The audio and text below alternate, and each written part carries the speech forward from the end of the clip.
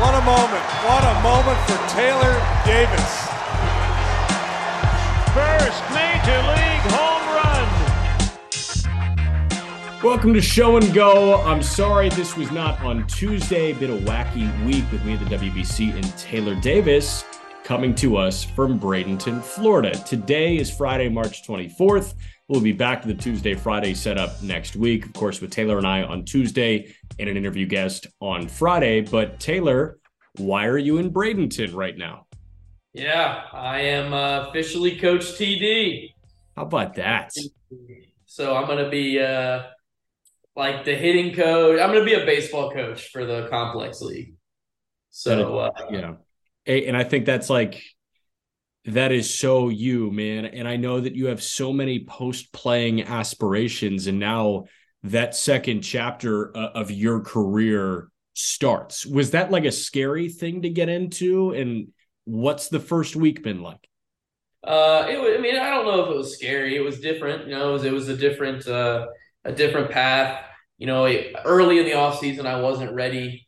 And I kind of got, made peace with it. But, you saw me interact with guys last year. I've always felt like in the past few years that my communication has just really upped itself. And I have found a really good way to communicate with players and staff and front office, but not just with them, but between all of them, and really try to use context clues to help different groups understand different concepts. And so, I was excited to do this. Like you said, I do have aspirations. I've said it on here before, but I want to be a major league manager. I think that would be incredibly cool. And, this is just the first step to that. But yeah, it's been different for sure, and like, I'm going to be in the FCL. I haven't been outside of AAA since 2017. 2015 and 16, I was between AA and AAA.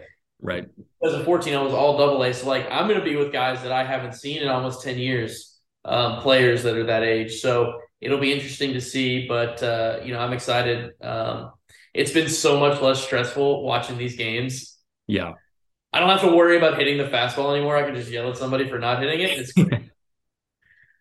That's a perfect way to go about it. Your day also changes entirely because you are not rolling up for a 7 p.m. game anymore. And I think that's the most underrated thing about this. The games at the complex, I mean, this is like these guys' first taste of doing nothing but professional baseball. If they are, American, if they're, from Latin countries, they'll be in the DSL and then they'll come stateside. So much of it is, just being at the complex first thing in the morning, almost treating it as a work day. So instead of rolling up to the ballpark at 2 and being there until 10:30 or 11 p.m., you're like grabbing your lunch pail and you're going to work at 9 or earlier, and then you're getting out at 4 or 5, right? Yeah, absolutely. Games are at noon. So, it's relatively just a spring training. It's extended spring training, and then the FCL is also extended spring training kind of in a sense. But yeah, the games are early, so that means you get your early work in. It's nice. But like you said, it's a lot of these guys' first times that they've done just baseball, or they've done just baseball in America. So this is as much about integrating yourself into a completely different culture or a brand new job as it is figuring out professional baseball. I think one of the things that's so underrated about our sport is that, like, the Latin American guys that come over here, even the Asian guys that come over here, when you come over here from a different country, you're not just learning how to do this crazy athletic thing that you're so blessed to be able to do, but you're trying to integrate yourself in a society that you know nothing about for the most part. Right. And it takes some really strong-minded individuals to be able to do that. I have so much, early in my career, I always thought, man, like, why do all the Latin guys sit together? Why don't they hang out with us? Then I went and played winter ball. And I specifically remember sitting in a game of winter ball, and I'm like talking to somebody, and I was in the corner of the dugout, and I looked to the left, and all of the American dudes were sitting together in the corner of the dugout. And I'm like, dude, like, we are now in their world. Now it makes sense to me why they did this in our place. And that was an eye opener for me. But I'm excited to hopefully be able to make a change, make a difference for some of these guys and Sure. be a sounding board, if nothing else. My career took a lot of ups and downs, and so there's a lot of different groups of people that I can connect with because of my career. I was a non-drafted free agent. I was a guy that turned down getting drafted out of high school and didn't get drafted out of college.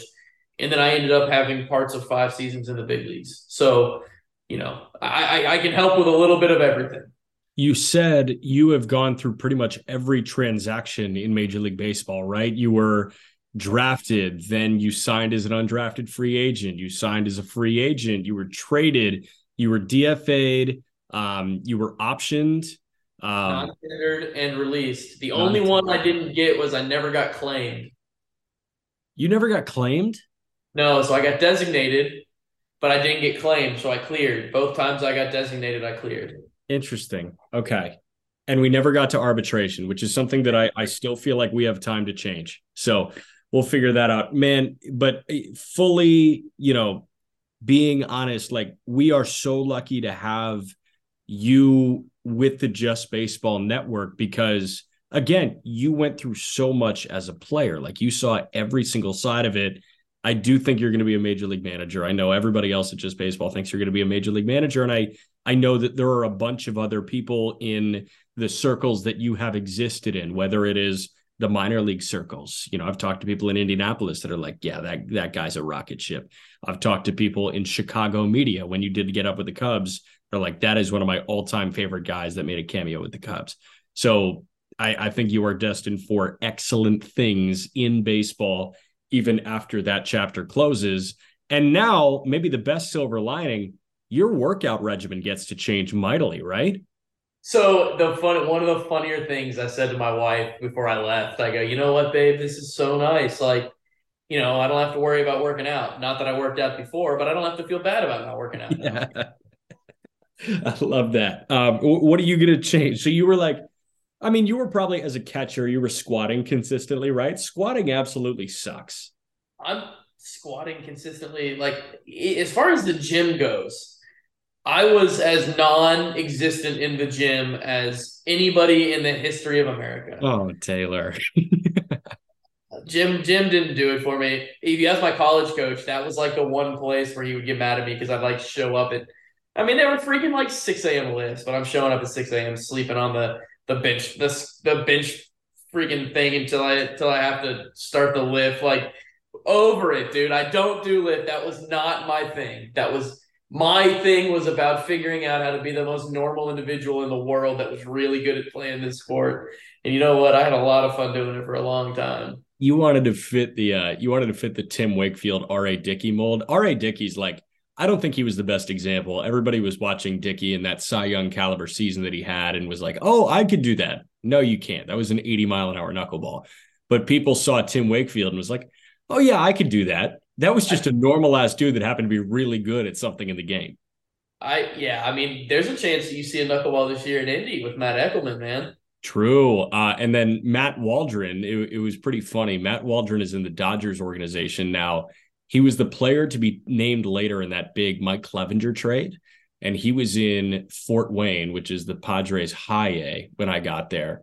And Waldron was like 95 and a decent pitch mix. But apparently in spring training, he was just like fucking around with a knuckleball. And like the right person was watching, was like, do it again. And all of a sudden he's a knuckleballer now. That's tight. Honestly, the Eckelman thing, like, I kind of brought up to the staff, like, hey, he throws one, right? And somebody said, I think somebody said, like, well, I heard, about maybe, and I said, no, like he throws one. And, Eckelman went from pitching every seventh day in Indy to having a chance to be a starter in the Pirate system that isn't shallow. So, it's a good place to be for him, and he's the perfect guy to do that. He's a guy that'll, if you let him, he'll throw that pitch for 20 years. Yes. And what a guy to have in the clubhouse for the next 20 years. So sure. The transition here, I've got a Tim Wakefield jersey in my closet. And we were talking right before we hit record about the jersey thing. Are you allowed to wear other people's jerseys, that type of thing? Because I was showing you cards. Just Baseball has a card partner, and we were doing a rip with them, and I got like a James Wood. This is a Bowman Chrome first, not autographed, and this is worth close to $100, I think.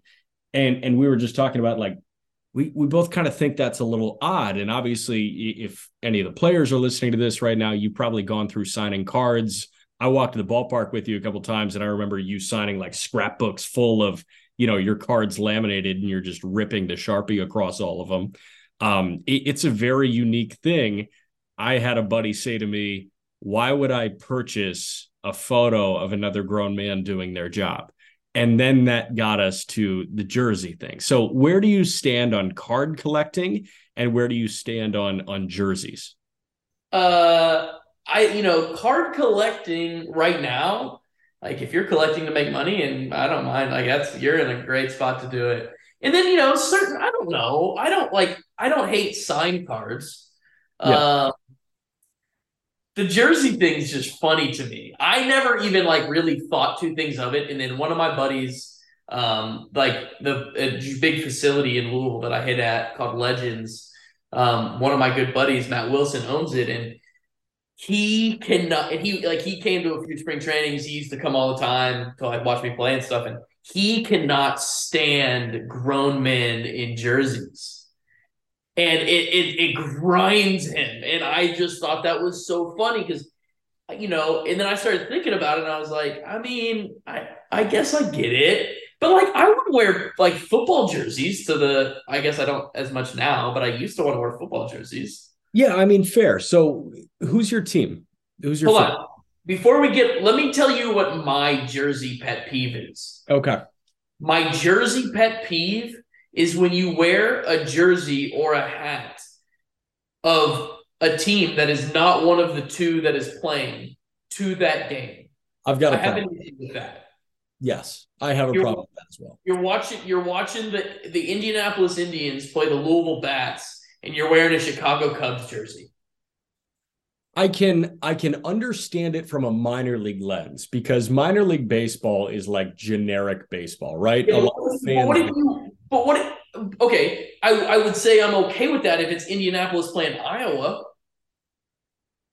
Yeah, for sure. Because a Cubs jersey is pretty much an Iowa Cubs jersey. You know what I mean? Like a Pirates jersey. I don't disagree with that, but I'm saying, what if you're wearing a Cubs jersey and it's the Reno Aces playing the Las Vegas Aviators? So I'm okay with that, just because it's, hey, maybe we're in town. I'm a Cubs fan, but I want to go see a minor league baseball game. I've got some baseball paraphernalia. But my problem is, if you go to Rockies Diamondbacks and you're wearing a Cubs jersey, why? Yeah, like, are you a fan of sports? It's the Rob Lowe NFL hat, right? That's exactly what's going on there. Let's jump back to your jerseys. No, so I hear you on that. I'm okay with grown men wearing jerseys, but I have like a hard and fast rule that you cannot wear a jersey of somebody younger than you. So I cannot buy a Julio Rodriguez jersey. I love watching Julio play, but I'm not buying his jersey. So Chris Sale is like, if I'm wearing a White Sox jersey, I'm wearing a Chris Sale jersey because he's 30, I'm 25, or a Mark Burley jersey because that was my like OG guy. If you get the Chris Sale jersey, are you cutting it up?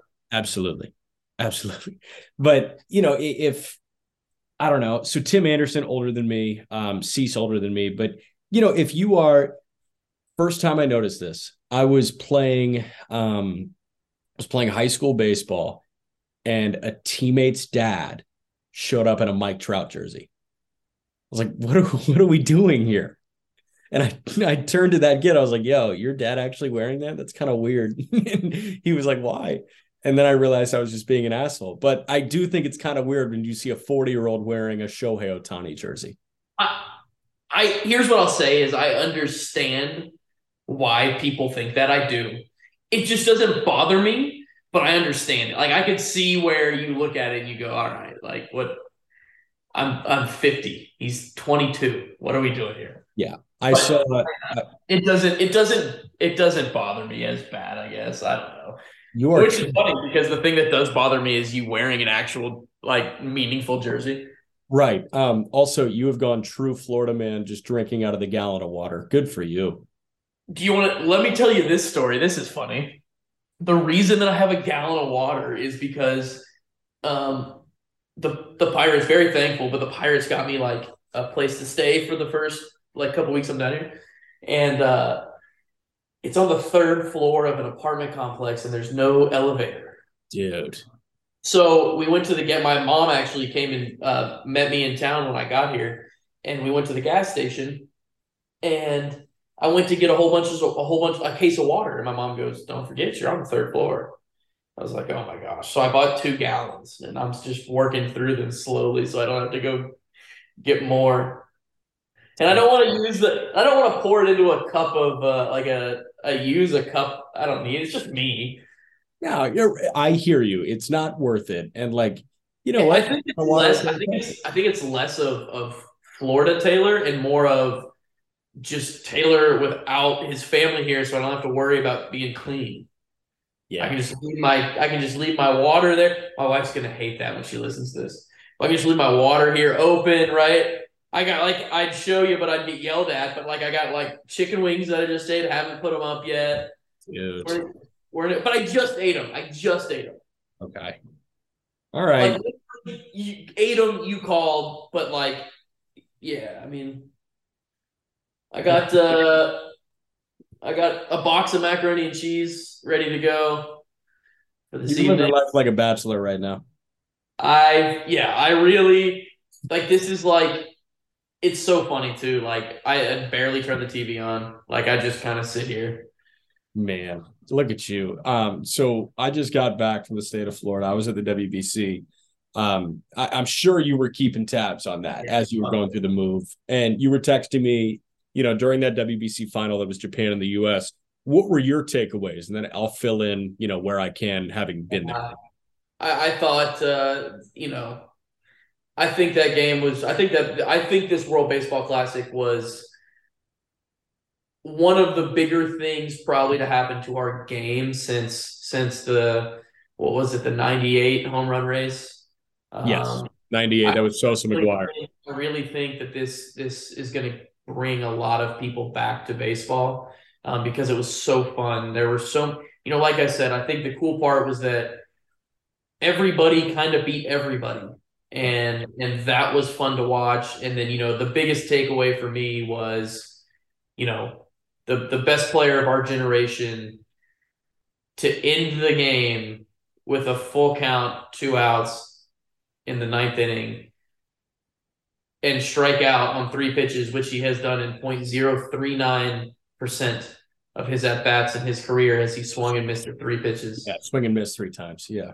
And he to do that against Shohei, to me, that was changing of the guard. That was Mike, you were the best player in baseball, and like it was theatrical to me. Like it honestly like looked like a movie when I was watching it.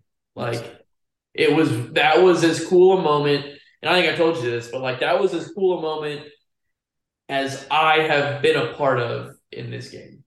Yes. And I mean, dude, think about it. Like so many players can say that and they weren't even in attendance for it. You know what I mean? Like they weren't on the field for that. But just seeing that was probably so fulfilling as a baseball player, knowing that the common media, the common perception among the public right now is, oh, the game is outdated because it's too slow and too boring.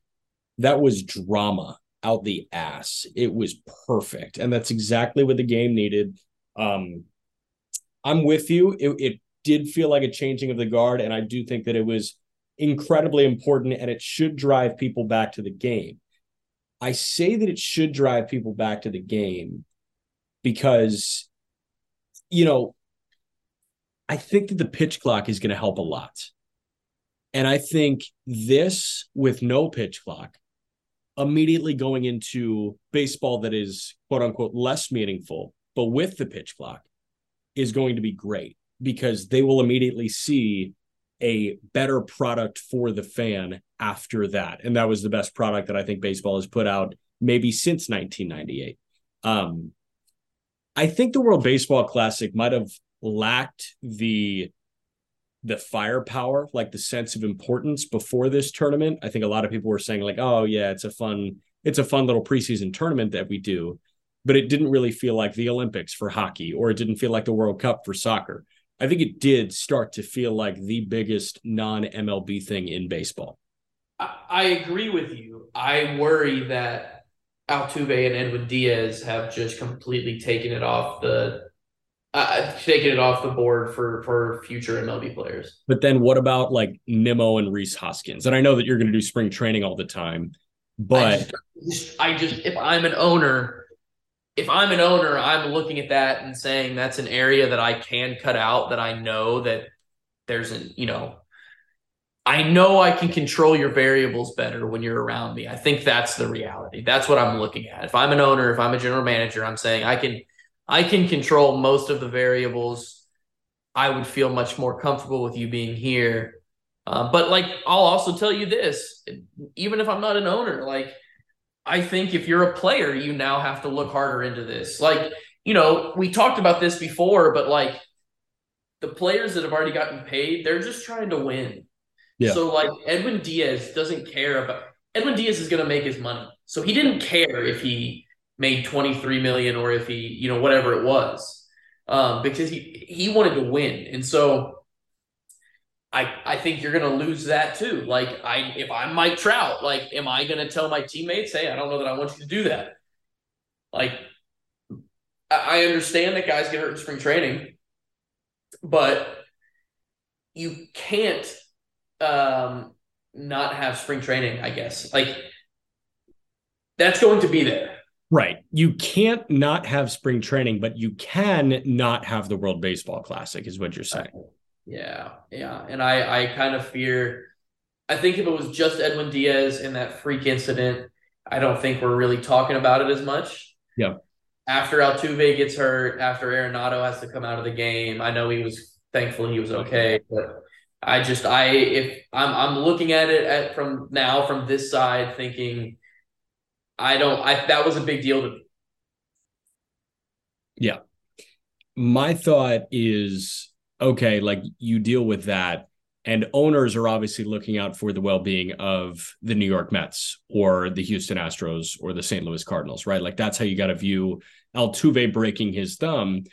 Oh, damn, now the Astros are in a worse spot. Diaz, that freak injury, you immediately go to, what does this mean for the Mets? And I don't think that there's going to be a hard and fast change here where owners are like, no, I love the game, and that was the best version of the game. Let's make sure that this keeps on going. Because no matter how big of a baseball fan an owner or a GM is, it's a bad business decision to say, I don't care, go ahead and get hurt representing your country. I mean, we talked about it. I think you, me, and Aram talked about it a little bit, but like, Steve Cohen didn't want his Mets players going. Yeah. And show me a bigger fan that's an owner right now. Exactly. Steve Cohen, because he knew the risk. 100%. And I just think he knew that there was a risk, and there being a risk was just not worth his business. And so like, and here's what I'll say too is, I don't know Steve at all. I hope to get to know him at some point, but I kind of wonder if the conversation with Steve this time was more, hey, I really don't want you to go.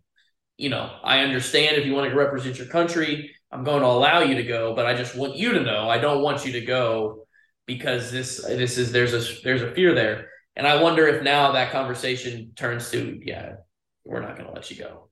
Yeah, which would suck. It would be really unfortunate because I think you saw how many people wanted so badly to represent their country. Sandy threw in the first game for the Dominican Republic. You know what I mean? So you look at the pitcher front, Shohei Ohtani started 2 games and then closed out the WBC final. Yu Darvish came out of the bullpen in the WBC final. And you've got guys like that. And, you can make the argument that the U.S. team, granted Harper was hurt, it couldn't get necessarily better. I think you got the best American bats. I think you got the best Venezuelan bats and the best Dominican bats. And the only guys that bowed out were Vladdy because of injury and Harper because of injury. So I don't think any of the bats said no. I think you could see it with the American pitching staff. That's where you ran into some serious issues in terms of guys committing to it. I don't know if that changes much at all because, again, any pitch can be the one that does it for you. And especially when you are fighting for a contract, you probably feel a lot better is if you are wearing the uniform of the team that is looking to pay you.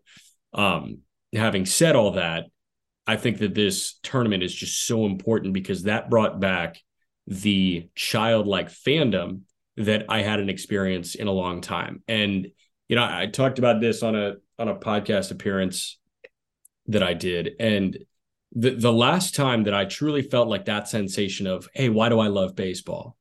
It was Burley's perfect game in 2009.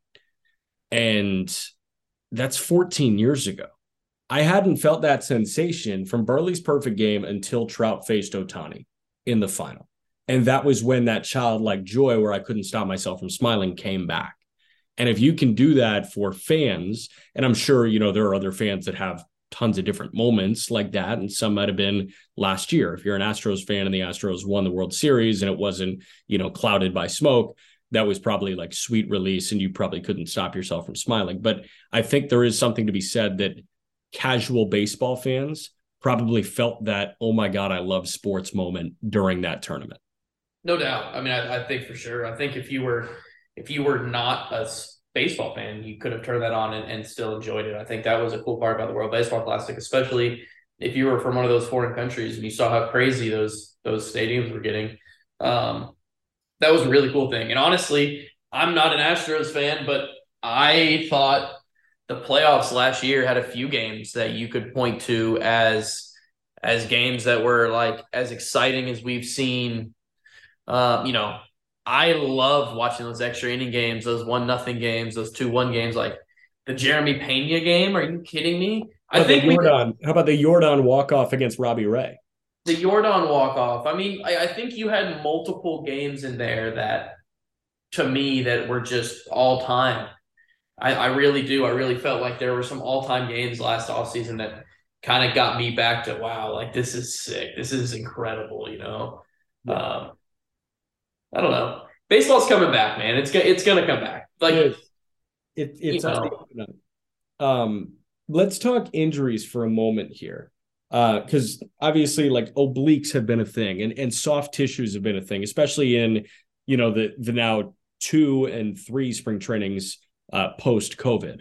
2021 obliques and soft tissues began to be very present. 2022, it was the year of the oblique until this past spring just kind of trumped it. I think we have 15 oblique injuries at this point in spring training, and that trumps last year's number by a couple, I think. You said you've never dealt with an oblique thing. Have you ever dealt with like a soft tissue injury? And I guess talking to other players that have, where does it stem from? Does it stem from workload increasing too quickly, or what's the deal? I think it just depends. But I mean, the reality is you can't pull fat. So I was okay. But I've had no obliques, thankfully, but I know that obliques are the worst. And, the problem with obliques is that they're everything you do. You get up in the morning, you go to the bathroom, you shower, you lay down. Everything you do, you're using your oblique. So it's just so hard to turn it off to let it heal. That's why they bug you for so long. I had a soft tissue injury in my hand. In 2016, I missed like 6 weeks, and they couldn't figure out what was wrong. X-rays were fine and everything was good, but like I couldn't do anything. And I remember I went to a hand specialist. Remember Gabby Douglas, that name, the gymnast? The gymnast, yeah. She won. Didn't she win all around gold in 16 before Biles? Yeah. This guy did a wrist surgery for her. Just a quick shout out. But Gabby Douglas. Yeah, but he goes in. He went in my hand. He goes, okay, here's what we're gonna do. I'm gonna shoot some numbing cream or some numbing stuff into your hand. He goes, and here's what's gonna happen. He said one of two things. One, I'm going to shoot it in here and it's going to work. It's going to numb it. We're going to know. Sounds awesome. Or, Yeah. or we're going to shoot it in here and it's not going to do anything. And we're going to have to figure out what to go from there. I was like, oh, yeah, that sounds sick. And then he walked away to go get it. And I thought about it. And I'm like, hold on. He's going to stick a needle into the part that hurts the absolute worst. And if it does work, that means we know what's wrong, but we can't fix it. If it doesn't work, that means he just stuck a needle in the part of my hand that hurts the worst. Yeah, thankfully it numbed it, but like I said, I missed 6 weeks. And the hand was kind of the same thing. I couldn't do anything without my hand, so it wasn't like I could even work. It was my left hand, so I couldn't even catch bullpens. I was useless. The oblique stuff, we're doing so many different things in training. The swings are different. The pitching, the mechanics are different. Yeah. And guys are, for the most part, you see it all the time. So many guys are just trying to throw and hit and run and do everything as hard and as fast as they can right away. It's dangerous, man. It's really dangerous. And, these kids don't get that. And the really dangerous part about that is that you get a kid, especially at this point in spring, you get a kid that pulls his oblique and he tries to come back 3 days too early because he thinks he has to break, and he's out for another 2 months. And you can't blame the kid. I get it. Like, he's trying to make sure that he can, keep playing, and that's his career. But obliques are tough, man. Well, and soft tissue in general, you mentioned it's so finicky. Like, you have to come back at the perfect time. If you try it too early, it's going to bite you. What is like the healing process like for that? It's probably super frustrating because you're sitting there waiting for something to feel right again, and then you probably still have to wait a couple days, weeks. Yeah, the oblique is so much about rest, treatment, and you're getting some medications to try to help just calm you to then reset. And once you do that, it's just basically so much testing of that oblique, right? And the scary part is that it has to be gone because I talk about this all the time, but I actually learned about it today. It's really scary for guys to try to play and not get hurt. You need to be able to play full go, not worried about getting hurt. When you play not to get hurt, that's how you start to tense up or use muscles or use things that you don't normally use, and that's how you get hurt. And so, it is, like you said, it's so time-based and time-oriented and making sure that you just feel right and you don't feel anything. Because the last thing you want is to go through your progression where you were really compensating, and you get healthy and you go to your first game and you take your first swing and you're out of the game. That's what you're trying to stay away from. And, sometimes it happens. It does. But, the other thing I'll say is, most of these training staffs are so talented, and there's so many people and so many doctors and so many resources that as long as you are willing to ask and try to get better, they're going to do everything they can in their power, which, for most of these teams is quite a bit when it comes to the medical side to get you right. For sure. There are a lot of unique injuries in that regard. The other one that jumps out to me is a hamate. And a hamate can literally be broken by just swinging too hard, right? You can get it doesn't even have to be. I mean, basically, like, where you hold the bat can put pressure on the hamate. There's all types of stuff that can hurt your hamate, and the funny thing is that if you don't play baseball, tennis, or golf, you wouldn't even really recognize that you had a hamate. So it's like an appendix. It serves like no purpose, right? Once you get it removed, most people when they hurt it, they just get it taken out. They don't get it fixed, and that's it. Which, you should, and why? I was with somebody the other day that they got it fixed, and I'm like, why? Like, why wouldn't you just get it taken out so you don't break it again? Right. I was talking to Carter Binns, who's in the Pirates system. He said he broke both hammates, and I think he has both hammates out. Yep, he does. And I asked him, actually, I said, so I played with, Victor Caratini. I got to the big leagues because Victor Caratini broke his hamate. And I kind of wondered why Victor he's a switch hitter. Why wouldn't you just go ahead and get them both taken out? Yeah. I understand not wanting to do surgery, but yeah, where is it? So it's like right here, I believe. Yeah. And it holds ligament. It holds ligament. It's a little like C shape, U shape, and it holds ligaments in the middle of it. It's so weird, man. Yeah, so when it chips off, it kills. Yeah, and I'm sure that it restricts absolutely everything you do. So if you were to deal with like a left hamate thing, it would probably hurt like hell whenever you caught a pitch. It would probably hurt a little bit, but it doesn't really affect you. That's what I'm saying. It really doesn't affect you when you do it. Like I was told that you could break. Now this is an exaggeration, but like relatively, anybody that doesn't play baseball, golf, or tennis wouldn't know that they wouldn't know that they had broken a hamate. It would affect them in no way, right? It may hurt them, but like it wouldn't affect them doing anything. Gotcha. That holding a golf club, holding the interesting thing about tennis is that the reason, because tennis is a very similar motion to baseball. Like the backhand, right? Well, the serve too is very similar, but the reason that they don't have as many elbow injuries is because they don't let go of the weight. They don't let go of the projectile. Interesting. Okay. So that helps slow them down. Yeah, and I'm sure it probably puts a little bit less tension on the UCL because you can like kind of feel it. If you were to hold a baseball and you grip tight, you can feel that through your forearm run right here. And then just imagine, your arm is moving how fast, and as soon as you let go of that ball, it goes even faster because you have no ball. Right. That's very weird, man. The anatomy of baseball, and it's a finicky sport. We've seen some guys go down with hamates and obliques so far this spring, but we are less than a week from opening day, which is really exciting. I think the Tuesday episode, we should just talk about opening day, man. We've got all the pitching matchups in place. What could we do? Like top 5 opening day games or something? We should do something.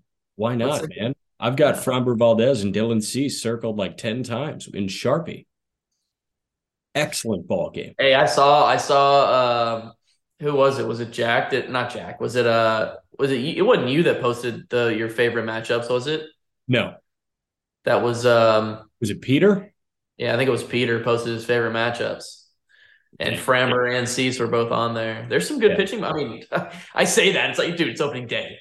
Yes, right. Everybody's best pitcher is pitching. Right, correct. And, for some teams, the best pitcher is, a guy that may be the 5 in another rotation, maybe out of another rotation. But when you do get those true ace-offs, it's a thing of beauty. And you really only get them all in one place on opening day, which is super exciting. So, Taylor Davis, enjoy the weekend in Bradenton, and we'll talk to these folks next week. See you Tuesday.